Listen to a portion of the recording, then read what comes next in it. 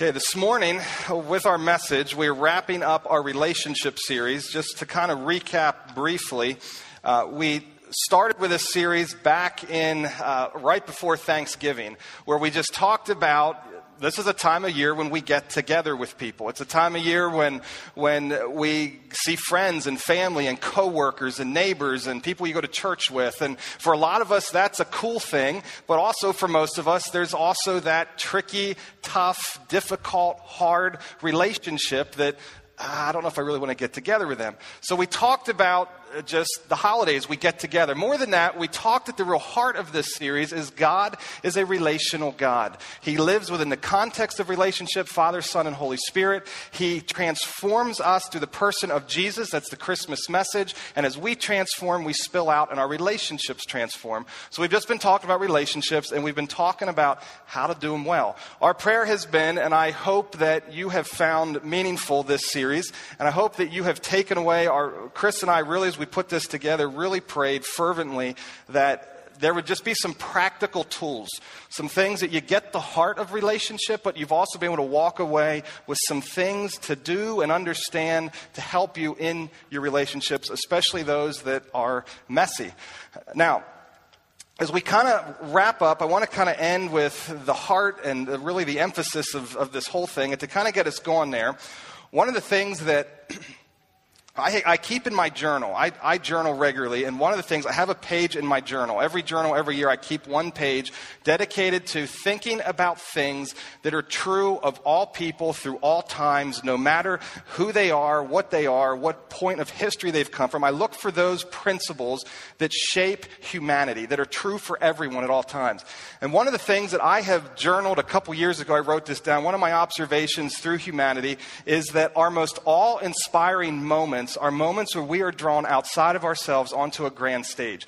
Really think about your biggest, most awe-inspiring wow moments. The moments where you have the tingling of your spine, where you get super excited, you're stoked, you want to relive it forever. Those moments are oftentimes moments that I have learned where we're drawn outside of ourselves onto a bigger stage and we're not consumed with ourselves. Now, a couple examples in my life. Some of you know this. In 1995, I got to go to the Super Bowl. Now, I am a diehard football fan. I always have been a diehard football fan. So to be at the Super Bowl was a cool experience for me. But I will never forget when Kathie Lee Gifford sang the national anthem that year. Not a particular fan of Kathie Lee Gifford. Wasn't a great national anthem, but it was moving nonetheless. She hits the final crescendo note. All around the stadium, there are fireworks exploding, the cameras are flashing, and then all of a sudden, down across the stadium comes the fighter planes and the sonic boom. And I turned to my dad, who was there with me. We're only about 20 rows off the field, between the 25 and 30-yard line. I turned to my dad, and I am weeping like a little baby. Now, what was it about that event that drew me in? It wasn't because, look at Adam Nagel, he is at the Super Bowl. I wasn't even thinking about myself. What I was so moved by is here I am pulled out onto this huge stage that I've only dreamed of seeing and being a part of. I think of other things. Maybe you can think of yours where you've been those big wow moments. I think of times where I've seen the Swiss Alps in person, the French and then the Swiss Alps, and mind-blowing. I just stood there and looked and I was like, it just blew my mind. I think of the time that for the very first time, Tanya and I took our whole family on a vacation without the help of other people, meaning it was just us, our family, no one else. Now, to do that, we were in a very, very tight budget, so we got this little, tiny, dinky cabin in upstate New York in the Adirondack Mountains. But again, never forget it. We go ahead. They wanted to see the mountains, so we took them to the biggest mountain we could get to in that area, which was Whiteface Mountain, 5,500 feet above sea level, which those of you who have been out west know that that's still tiny.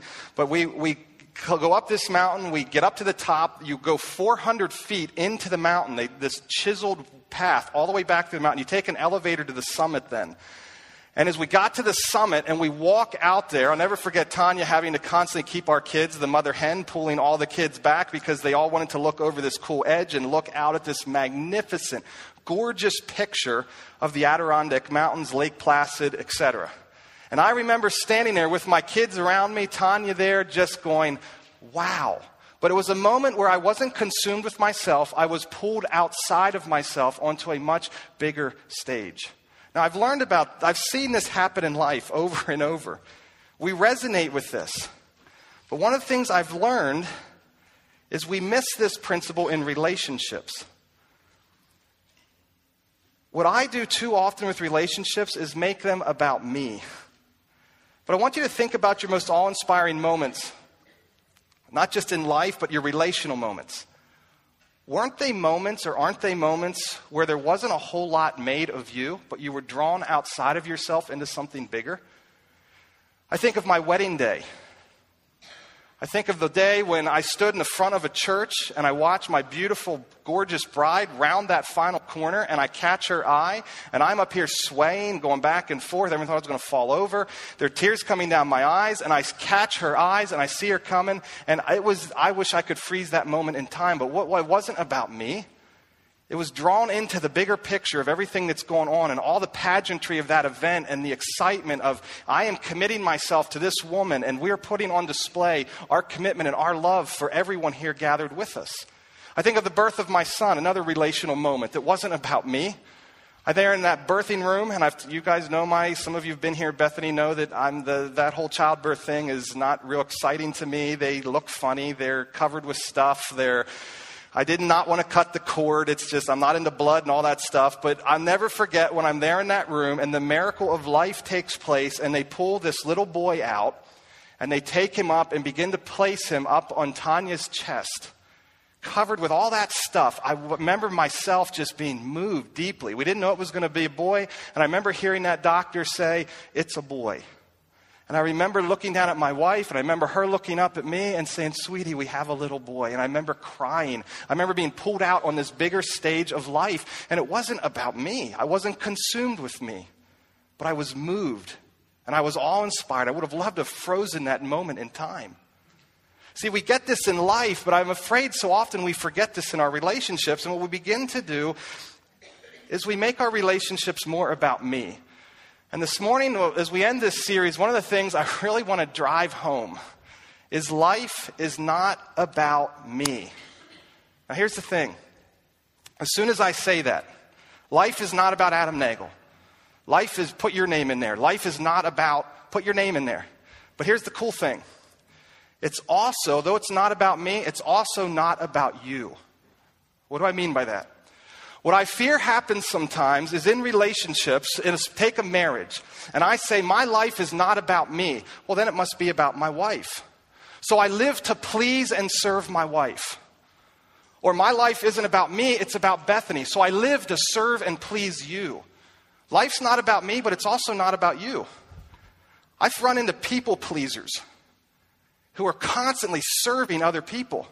And they're doing just as much damage to the relationship as the person who is living for themselves. Life's not about me. It's also not about you. What it really is all about, life is all about, and our relationships are all about the glory and enjoyment of God. It's about you and me living together in relationship to accomplish God's purposes on this earth. To enjoy Him, to see His glory, to see His greatness, to be drawn outside onto the bigger stage of what He is doing in life. That's what my relationships are about. To cooperate with Him in what He wants to do and wants to accomplish.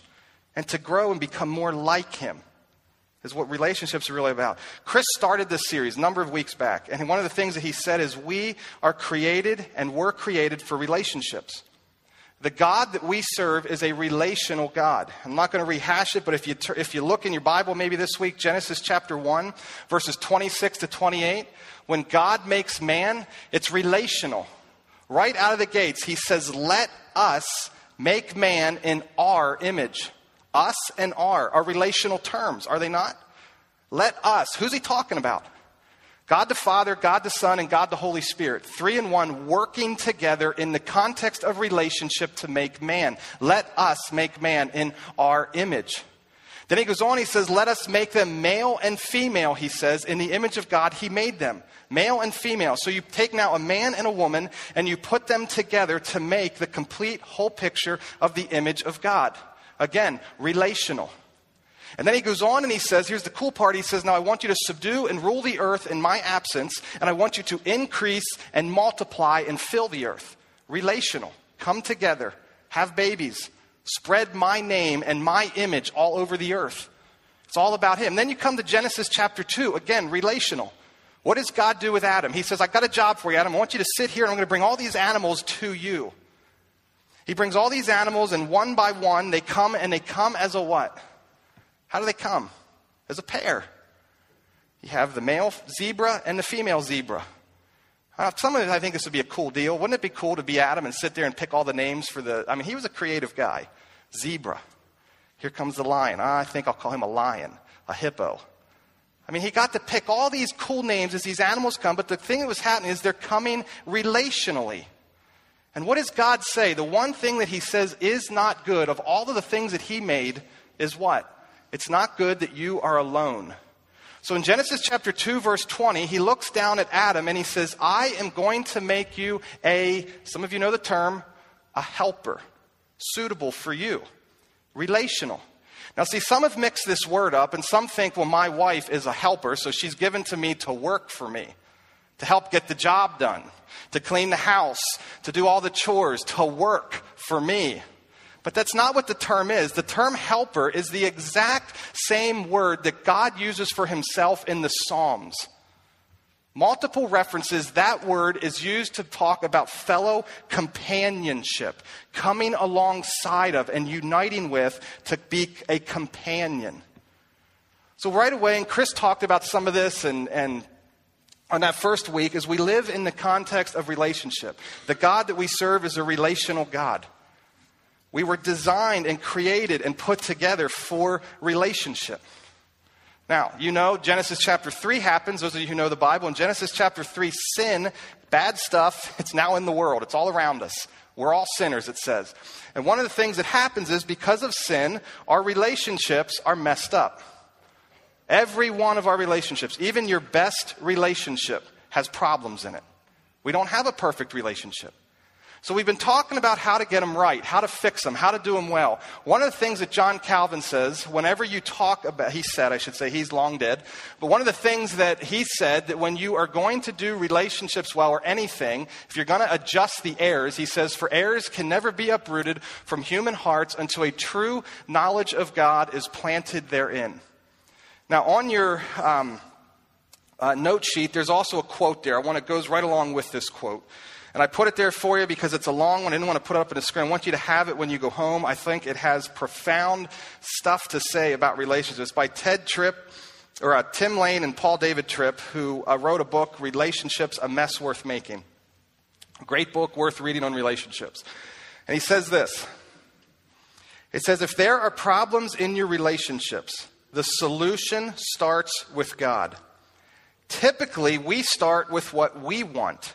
But starting with yourself and your own perceived wants and needs will bring you into collision with another person doing the same thing. So if you stop there and pause, we get what he's saying? If you make your relationships about what you want, if I make my relationship about what I want and Tanya makes her relationship about what she wants, guess what's going to happen? We're going to collide. We're going to have World War III at some point in our family. Because she's about her and I'm about me, and we both want our needs met. It doesn't work, they say. So it says it will bring doom to the relationship. He goes on and says, only when we start with God, someone bigger than ourselves, can we escape the destructive results of our own selfishness. Human relationships are most satisfying when we enter them not just to please ourselves or even the other person, but to please God. The circle of human community is only healthy when it exists within the larger circle of community with God. So as we end this series, the heart that I want us to get is it's not about me. It's not even about you. It's about living within the context of us in the picture of God's purposes. And I want to be a part of what he is doing in human history. It's not about me. Now, there's a cool Old Testament story that I think illustrates this better than any story in the Bible. If you turn with me there, the book of Genesis. If you're new to Christianity or new to the Bible, Genesis is an easy one to find. It's right at the very beginning of your Bible. Or if you have your smartphone, that was my Christmas gift, by the way. My wife got me an Android, Samsung, and whatever, I don't know. Some of you techie people would probably get all wound up in knowing what it is, but it's a cool 4G phone, and now I can do this cool Bible thing on my phone too. So anyway, if you have your smartphone, you can find it there as well. But Genesis chapter 37. I want to lay the context of this story. This story is honestly one of the most dysfunctional families in all the Bible. This family story is crazy. There's some but here's the cool thing. I think sometimes we misunderstand family and relationship. We look at Focus on the Family and what Jim Dobson did over the years, and now Daly, as Jim Daly takes over that, and we look to this perfect picture of family. And you know what I've discovered? You don't find what they set forth as the perfect family anywhere in the pages of Scripture. What we find more are stories like this with a lot of dysfunction mixed up in the middle of family. Now, I don't say that to put them down because they're doing a great work, and that is the ideal, what we all want to strive for. But most of us live a little closer to what we see here. The context of this story, before we look at the exact chapter. You had a guy named Jacob. He was born with a brother named Esau. Jacob and Esau were twins. Esau technically was older because he came out of the womb first. So he was the older son. Now, Jacob was an absolute homebody. He got a lot of man points taken away from him. I think Jacob and I probably would have related at times. He lost a lot of man points. He hung out with his mom a lot. He cooked, he cleaned, he did all the inside house stuff. He was kind of a mama's boy. Esau, on the flip side, we see is a real man's man. He's an outdoorsman. He hunts, he gathers, he works hard. He's probably got rough, tough skin. He's a real man's man, and he goes at it. Gets all kinds of man points. Now, Jacob was a real deceiver. And Jacob cooks up this plan with the help of his mom to get the birthright of the older son. So basically he comes to his dad and he tricks him, and he ultimately walks away from the family with the inheritance and the birthright and that which is given to the oldest son. He now has it. The namesake carries forward now with Jacob. Total trickery. He then steps out. Fast forward the story. He comes to a place away from his home where he meets a woman named Rachel. He is in love with Rachel the minute he sees her. The scriptures speak of Rachel as being beautiful, absolutely gorgeous. Now, when the Bible says a woman is gorgeous, I can't imagine what she really must look like. She probably puts most of our supermodels to great shame. But the Bible says she is a beautiful girl. Now, she has a sister named Leah. Her sister, the Bible says, has weak eyes. So in other words, translation, she's ugly. Jacob's not drawn to her. She's not attractive. So what ends up happening, Jacob comes to these two sisters, comes to their dad named Laban, and it says, Laban, I would like to marry Rachel. That's cool. Work for me for 7 years. Deal. I got it. I'll do it. Works for 7 years. Now, here's where the story really gets cool. I can't get my head around this. They have the wedding day. They go into the tent to do their married thing. We have kids in the room, so I won't say any more about that. He wake up the next morning. The sunlight, I'm sure, appears in it. They don't have electricity then, so it's all candles and sunlight. Sunlight comes up the next day. He rolls over in bed, and to his horror, he is in bed with the older sister, Leah, not Rachel. Tragedy. He's like, I've been tricked. So now he just got married to someone he didn't want to be married to. So he comes back to Laban. He's all upset. And Laban says, well, I got you now. Work 7 more years and you can have Rachel too. So now he gets free labor for another 7 years.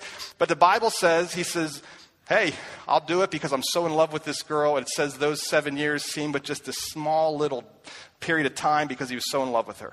So he walks away from this situation now with 2 wives. Now you have to keep in mind now, 2 wives is never a good idea to begin with. I don't know how they did it. I don't know, quite frankly, how anyone could do it. Really loving one is not exactly the easiest thing some days. And nothing against my wife at all. I can't imagine trying to keep 2 happy and satisfy 2. And it is what it is. So he's got these 2 wives. And now the real trick, though, is one of them is the one that he wanted. And the other is kind of the outcast. But God does something now. As they begin having children, Leah has lots of kids. Rachel is infertile. She cannot have, it says in the Bible, her womb was closed. So here he is, Jacob, married to 2 women. The one that he does not like is having all kinds of kids, where the one that he's really in love with is having no children. It's causing all kinds of marital tension between the sisters. It's a mess. Finally, as Jacob gets old in years, a child is born to Rachel. His name is, for the kids in the room, you know him as the guy with the coat with many colors, Joseph. Joseph is now born. So if you picture this now, if you are Jacob And you now have these 2 wives, lots of kids over here, and 1 child finally born to this one. What happens? I'm going to favor this child. That's what he does. Pick up with me at Genesis chapter 37. This is a messy story. Genesis chapter 37. Jacob lived in the land where his father had stayed, the land of Canaan. This is the account of Jacob. Joseph, a young man of 17. So Joseph is now 17 years old. He's a teenager. When tending the flocks with his brothers, the sons of Bilhah and the sons of Zilpah, his father's wives, and he brought their father a bad report about them. Okay, let's just pause here. You get what's happening? I mean, as a parent, I deal with this. I don't know, some of you parents may deal with this. The child that comes running inside, mommy, mommy, mommy, daddy, daddy, daddy, and they go on this whole thing. They want to tattle and tell you all the horrible things that someone else did. And some of you who have raised kids could help me probably process that a little better than what I do right now. But that's what's happening. Joseph runs inside to tattle on his family. You could begin to see this relationship that exists between he and his father. Now Israel, who's another name for Jacob, Israel loved Joseph. It just flat out says it in the Bible. Israel loved Joseph more than any of his other sons because he had been born to him in his old age. And he made a richly ornamented robe for him, the coat of many colors as it's been come to known. When his brothers saw that their father loved him more than any of them, they hated him and could not speak a kind word to him. Now picture the family dynamic here. Here you've got the younger brother to the chosen wife coming and tattling and working himself into the good graces of the dad. And you've got the dad clearly favoring and demonstrating it by putting together this expensive, beautiful garment to give to him. And now you've got the older brothers who are all saying, we hate this guy, so much so that the Bible says not one kind word was spoken to Joseph. Joseph bears the brunt of this. Now, if you continue reading, verse 5, Joseph had a dream. And when he told it to his brothers, look at this, they hated it all the more. Joseph had a real gift. Joseph was a dreamer. He was a visionary. God gave him dreams and spoke to him through dreams. And so he has this dream. He comes and he lays it out. Now, here's what the dream was. He said to them, listen to this dream I had. Verse 7, we were binding sheaves of grain out in the field when suddenly my sheaf rose and stood upright while your sheaves gathered around mine and bowed down to it. Now, his brothers said to him, verse 8, do you intend to reign over us? Will you actually rule us? And they hated him all the more because of his dream and what he said. Verse 9, then he had another dream, and he told it to his brothers. Now, I don't know why Joseph is doing this, very honestly. I mean, it's like, dude, keep your mouth shut. I mean, you have the dreams, keep them to yourself. I mean, you're not doing yourself any favors, but he has this other dream and he goes to him and he says this time, the sun and moon and 11 stars were bowing down to me. Verse 10, when he told his father as well as his brothers, his father rebuked him and said, what is this dream you had? Will your mother and I and your brothers actually bow down to the ground before you? His brothers were jealous of him But his father, the end of the verse, it says this, but his father kept the matter in mind. Now, it's interesting here. I want to just make a few comments about the dynamics that are kind of unfolding. I think what you have in a lot of ways, Chuck Swindoll, who's a pastor and author and well-respected in the Christian community, Chuck Swindoll in his book on Joseph kind of talks about it like this. He says, really, Joseph was a spoiled brat in a lot of ways. What you really had was a dad who was very passive, who was passive-aggressive, very manipulative in Jacob. And what Chuck Swindoll makes a comment is that anytime a passive man becomes a father, what he always does is favors the easiest child to raise. He picks a child. Now, what ends up happening then is the favored child becomes to be a little too big for their britches. Their heads get a little big, and they get quite proud because daddy has chosen me. Now, his brothers, though, are not convinced. Now, if you're in this family, I want you to put yourself in Joseph's shoes. Are you happy just having your dad's approval? When you come to relationships, what do you really want? Just daddy and mommy's approval? You want the brothers to like you. And I think if I read between the lines of this story, probably that's what he's doing with his dream. He's probably running them. He uses his dream, I think, in a lot of ways to leverage himself and to kind of put himself out there. He couldn't earn his favor with his brothers, so he's going to try and force it and say, I am someone. I am something. I have something to offer. Now, in a lot of ways, what you really have at this point, in my opinion, is Joseph is kind of in some ways consumed with himself.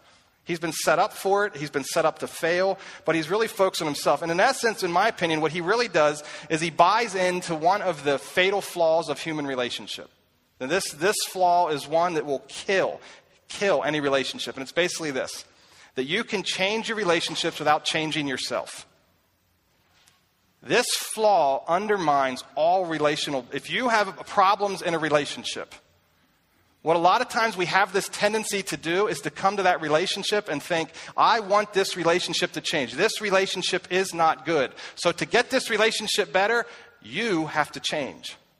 It's the flaw. It'll kill every relationship. If I really want my relationships to be good, no matter how terrible that other person may be, I've got to begin to deal with myself. And Joseph doesn't do that real well here. Instead, he projects himself out there all the more to say, look at me.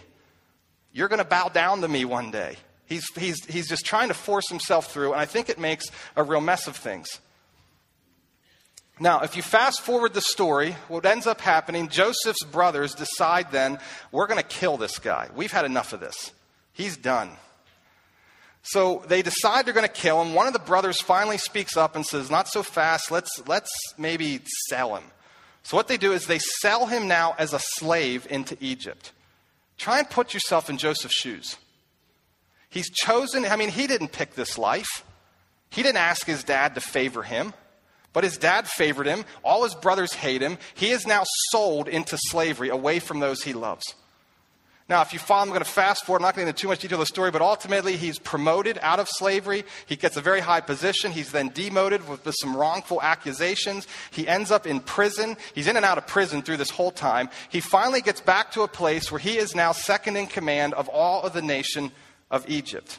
It's crazy. So turn with me to Genesis chapter 45. Flip forward a few pages. What's happening here now, too, I'm going to fast forward again through some of this story. What's happening here now, too, is there was this horrible famine in all the land. Now, God, and through God speaking to Joseph in visions and dreams, as well as Joseph's, I think, he was a great leader, and he had a lot of growth through this time. Joseph has the nation, and through God's help, has the nation of Egypt set up with great success. So there's this terrible famine. It's all throughout the region. And so it extends down or up into the nation of Canaan and Israel, where Jacob says to his brothers, Joseph's brothers, head down to Egypt and get some grain for us. Now they head down to Egypt, and as they get there, Joseph recognizes them right away. Here comes my brothers. Now, it's kind of interesting to watch the family stuff unfold. Jacob was a deceiver. He was then deceived. And now you have Joseph in the story deceives his brothers. And he puts a silver cup and he plants all this stuff on them. What he's really trying to do, instead of coming right out and saying, I am Joseph, he wants them to come to him with their younger brother, Benjamin, who's still at home, and the dad. So he sets this up. Here, pick up the story then at chapter 45. So he works this plot and he can't contain it any longer. Chapter 45. Then Joseph could no longer control himself. Before all his attendants, he cried out, have everybody leave my presence. So there was no one with Joseph when he made himself known to his brothers. So imagine he says, guys, I'm Joseph. He probably takes off the Egyptian garb and look at what verse 2 says. Relation. Think of the relation. We're talking about relationships. Think of verse 2 now. And he wept. He wept so loud that the Egyptians heard him and Pharaoh's household heard about it. He breaks down. And he says, guys, I'm your brother. I am the guy that you sold as a slave. Put yourself in his shoes. The emotion that must be running through his heart, coursing through his veins. What do you do? What do you say as you're Joseph? Pick this up in verse 3. This is unbelievable what he does and what he says. Joseph said to his brothers, I am Joseph. First thing he wants to know, is my father still living? But his brothers were not able to answer him because they were terrified at his presence. Why are they terrified? What do they realize? I imagine they're probably thinking back, oh my goodness, he had that dream many years ago. He's now is this ruler. We are going to bow down to him and he can kill us. I mean, the tables have radically turned and they get it and they are scared. So look at the story, verse 4. Then Joseph said to his brothers, "Come close to me." When they had done, he said, "I am your brother Joseph, the one you sold into Egypt.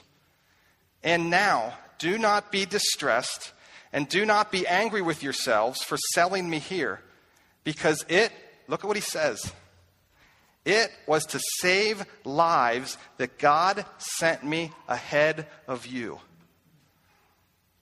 I want you to try and put yourself into the worst thing that's ever happened to you relationally. The worst thing that's ever happened to you relationally. I'm going to take a guess that it probably is not quite as bad as being sold as a slave by your siblings. It might be. Some of you are here and may have a very tragic story. But look at what he says to his brothers. Now, this is amazing as you keep reading this. It gets even deeper. Look at verse 6. For 2 years now there has been a famine in the land, and for the next 5 years there will not be plowing and reaping. But God, look at this again. But God sent me ahead of you to preserve you a remnant on earth and to save your lives by a great deliverance. Do you know what he's saying? He's saying, guys, Abraham, our father, was told that the nation of Israel was going to bless all nations. We were told that there's going to be a Messiah to come through the nation of Israel, our lineage. And if I was not here, our family and our lineage would be wiped off the face of the earth, and that Messiah would never make it. So there's this remnant, a called out, a select few of people that is left. And God orchestrated this all beautifully through you selling me as a slave. And he doesn't say you sold me. He says what? God sent me here. His perspective on this broken relationship is that God is working out his purpose and his plan that is so much bigger than what they can grasp and understand. Verse 8. So then it was not you who sent me here, but God. He made me father to Pharaoh, lord of his entire household, and ruler of all Egypt. Now hurry back to my father and say to him, this is what your son Joseph says. But God has made me lord of all Egypt. Come down to me. Don't delay. You shall live in the region of Goshen and be near me. You, your children and grandchildren, your flocks and herds and all you have. I will provide for you there, because 5 years of famine are still to come. Otherwise, you and your household and all who belong to you will become destitute. Crazy story. If you don't have this verse memorized, I would encourage you to stick this one in your memory. This is one of the classic Old Testament verses. This is Genesis chapter 50, verse 20. What happens is they go back and they get his father, and when they come back, the brothers are still scared to death. This guy is still deceiving. He's setting up a plot. He is going to kill us. So they come to him again and say, Joseph, we're just going to be real honest. We're scared. We're fearful. In verses 19 and 18 kind of say that. So Joseph says this again to kind of end the story. You intended to harm me. Now look at this. This is just, I have a hard time getting my head around this truth. You intended to harm me, but God intended it for what? Good. What you did is evil, selling me as a slave, thinking of killing me. God meant it for good, to accomplish what is now being done, the saving of many lives. Physical lives, through food, and the fact that you have saved the lineage that is going to ultimately produce Jesus Christ to save all of mankind. You have saved me. You have saved us. As I think about this story, what he's really saying is God has his hand in this mess. He's saying God's got his hand here. Well, see, I think a lot of times we often think that if God really cared for you and for me, if he cared for Adam Nagel, he would make our relationships easier.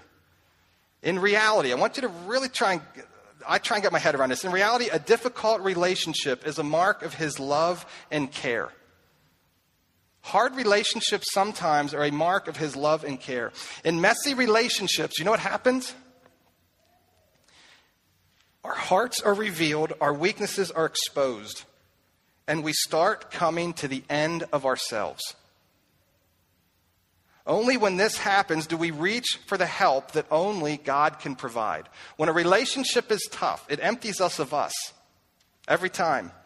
And what ends up happening, I want to borrow a quote again from this book I referenced earlier. Weak and needy people finding their hope in Christ's strength are what mark a mature relationship. Your relationship isn't mature because you've been together for 13, 15, 20, 30, 40 years. Your relationship is only mature when it's marked by hope in Christ's grace. The most dangerous aspect of your relationship is not your weakness, but your delusion of strength. Self-reliance is almost always a component of a bad relationship. Always. I think of his brothers. His brothers are now at this place to have the relationship restored. Where are his brothers? Are his brothers strong and mighty at this point in the story? They're weak and needy.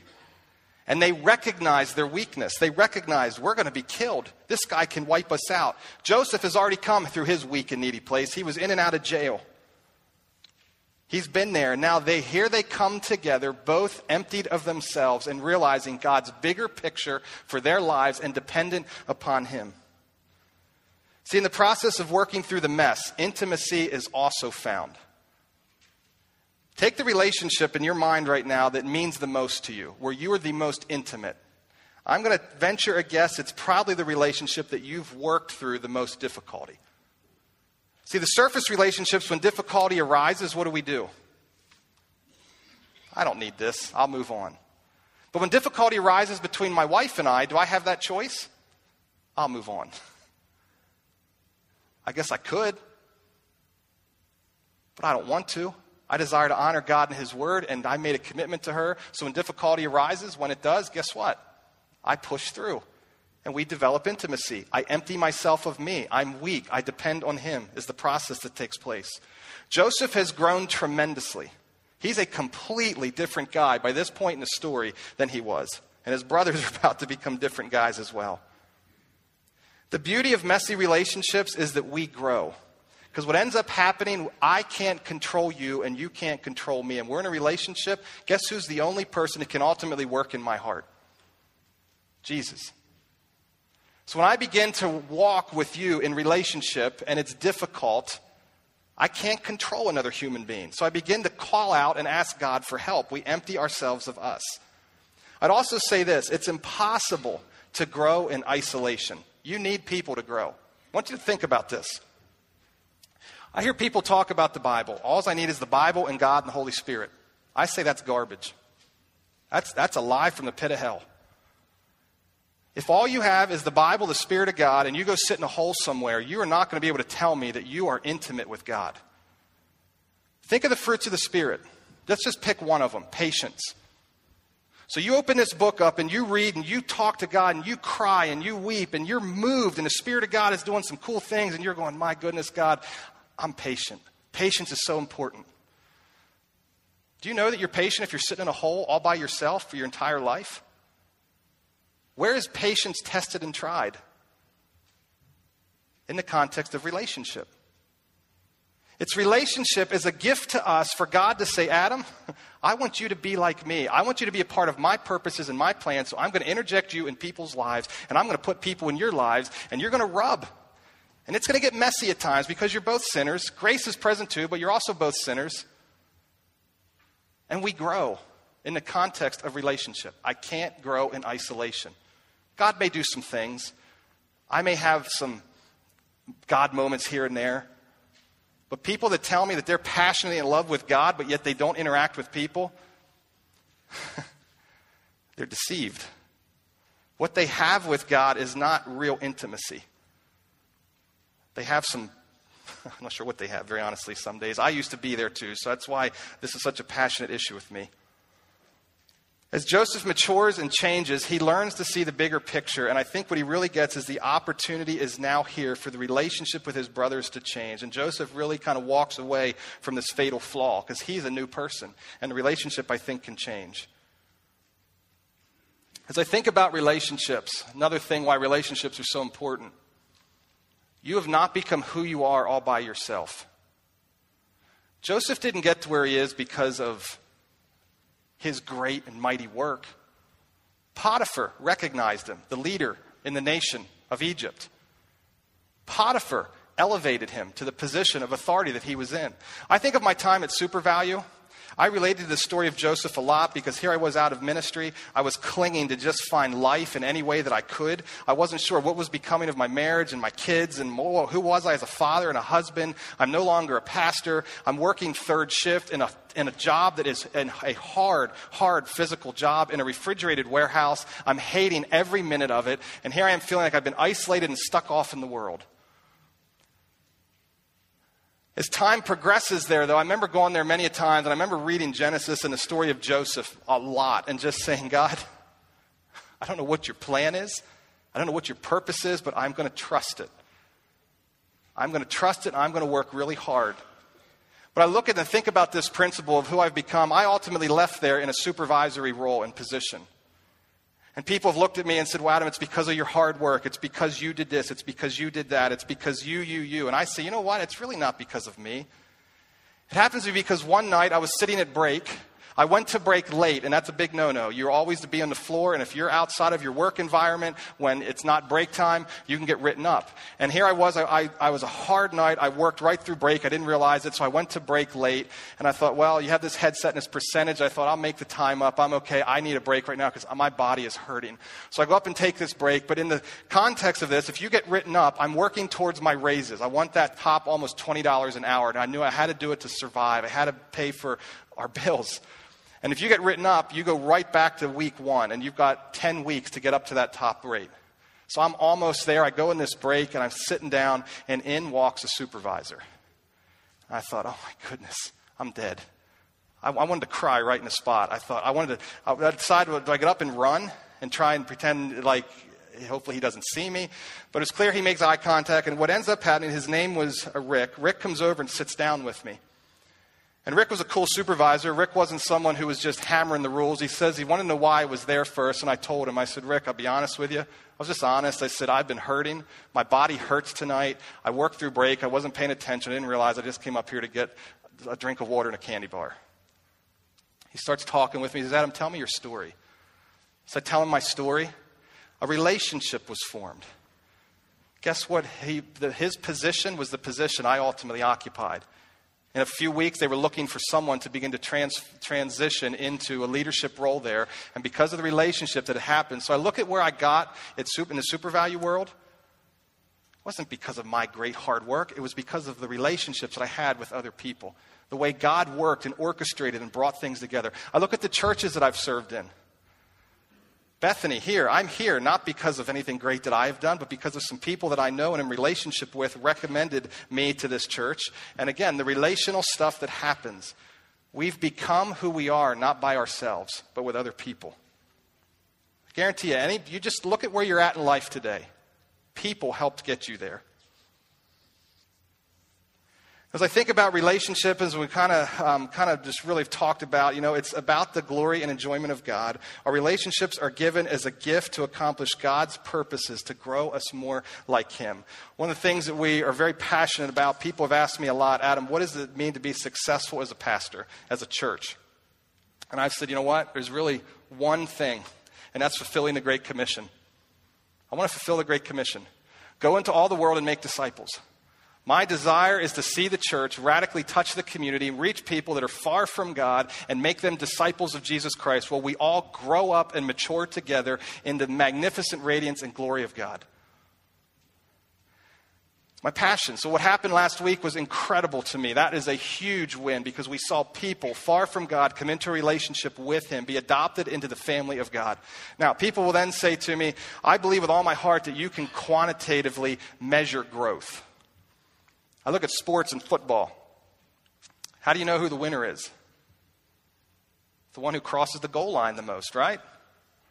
How do we know we win in the church? I think there's ways to measure whether we're winning or not. And it's not just in numbers. It's not just one of the ways to do it, in my opinion, is to put yourself out of a job.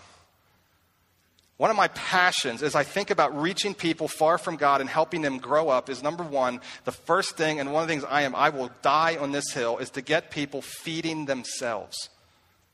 If you come to this church and you depend on what happens here on Sunday morning as your sole means of growth, my heart hurts for you. I don't want that to be the case. I would love for this body to say, we don't need to come to Sunday morning. Adam's messages are so-so anyway, but what I really have is I have the Word of God for myself. And I gathered in my small group this week, and we talked about, we're growing, and we're tearing this Word apart, and we're really, this is for myself. That, to me, is a huge victory. So one of the passions that I've put, that we as a leadership team have said, hey, let's do this and do it well. So we believe that reading plans are a helpful way to do this. So we all get on it together in the context of relationship. We read the Bible together. That way when I come to one of you and you come to me, I can say, man, wasn't that passage this morning great? Or what did you get out of that? Or you know what, I read this. What on earth does that mean? And we can work and grow together and hold each other accountable. So last year we introduced a reading plan. We read through Matthew, Mark, Luke, and John. This year we're going to do the same thing. Again, the goal is to reach out to people, see people come to Jesus, and then grow up. And you grow up by learning to eat and feed and chew on this word for yourself. So we're going to do that. We're going to carry the theme of relationships. So we put together, it's in all of your worship folders or your bulletins this morning. It's a reading plan. It's all on relationship.